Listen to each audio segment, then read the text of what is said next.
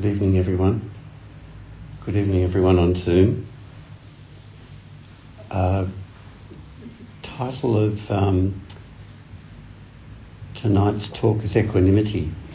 It follows on from the trilogy of talking about greed, hatred and ignorance, or grasping, aversion and apathy. And basically what equanimity is the absence of grasping, aversion and apathy. That's what it is. People have the idea that you attain something or you gain something through doing practice. But nirvana itself means the absence of grasping, aversion and ignorance. Like when that's not there aggravating you, then there's a peaceful experience people have.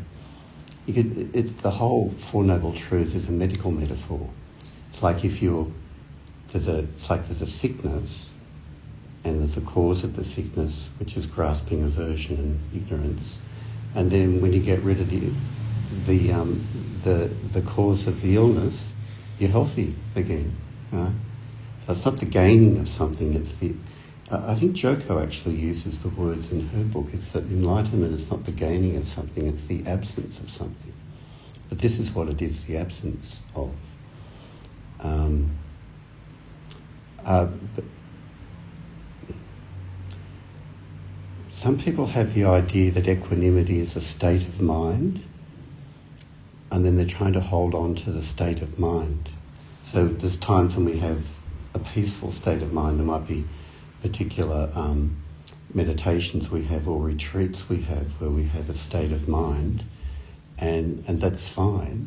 But then your circumstances change and you come out of meditation and you come home and your adolescent daughter is angry at you, whatever it might be.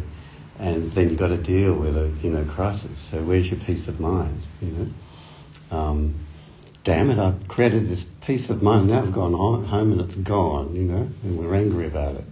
So that's what, clinging to states of mind is not what it is. And people neurobiologically think, it's the creation of beta endorphins which calm you. Well, yes, you do create those when you meditate, and particularly on a retreat you do. And it lends itself to a state of samadhi, right? But samadhi in itself is not equanimity if you're holding on to it. So equanimity is that dissolving of the grasping, aversion, apathy dynamic in the mind. There's a number of koans that touch on this. One is by Unmon, who is famous for his saying, "Every day is a good day." And I've found from people living in Japan, this is a very common saying in Japan, every day is a good day. But the Japanese have added another line to it, which I really like, which balances it out actually. Because every day is a good day is a bit absolute, whereas what the Japanese say is every day is a good day, but some days are better than others. But every day is a good day. And there was a Zen teacher once who was, when everyone asked him how he was, he said, "I'm okay." Right? And every day he would say that. And then his students said to him, "Well, are you really okay every day?" And he said, "Well, when I have a bad day, that's okay. And when I have a good day, that's okay." Right? So it's not as though, enlightenment is some kind of state where it's a state of mind. You're not touched by the world in any kind of way. And another interesting koan is a student asked the teacher, how is your reverence today? And he replied, "Sun-faced Buddha, moon-faced Buddha." Kind of like, sun-faced Buddha, moon-faced Buddha. Sometimes I have my good days, sometimes I have my bad days. He was sick actually at the time, this teacher, when he was asked. Sun-faced Buddha, moon-faced Buddha. Both are Buddhas, but both have a different expression on their face.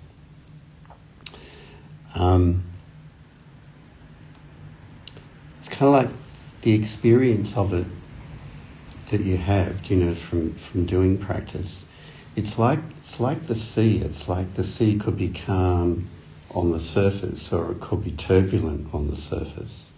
But it's kind of like it's there. That's the surface, and sometimes there may be more stress in your life than at other times. But there's something below the surface where it's just still, right? And you experience both. You're kind of there in the stillness, and the stress, and there's turbulence on the surface there at the same time. That's the kind of experience of it's okay that I'm having a bad day, right? Or sun-faced Buddha, or moon-faced Buddha. So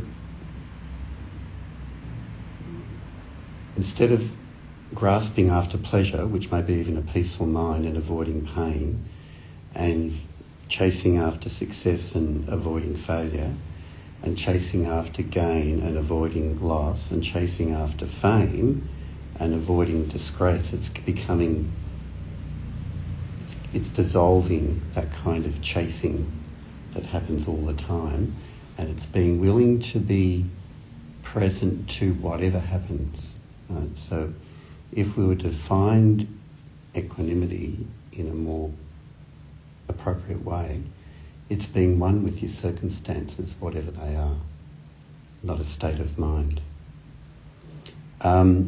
Equanimity usually is paired together with compassion, and there's some interesting little statements here I gathered from Sharon Salzberg, who's a very well-known Vipassana teacher in the US, which is about equanimity in our relationship to others. And what they are, there's 4 of them. I care about you. I care about your pain, yet I cannot control it. Mm-hmm. I will care for you, but I cannot keep you from suffering. May I offer love, knowing I can't control the course of life. And I wish you happiness and peace, yet cannot make your choices for you. Mm-hmm. So there is compassion, but there is equanimity in that as well.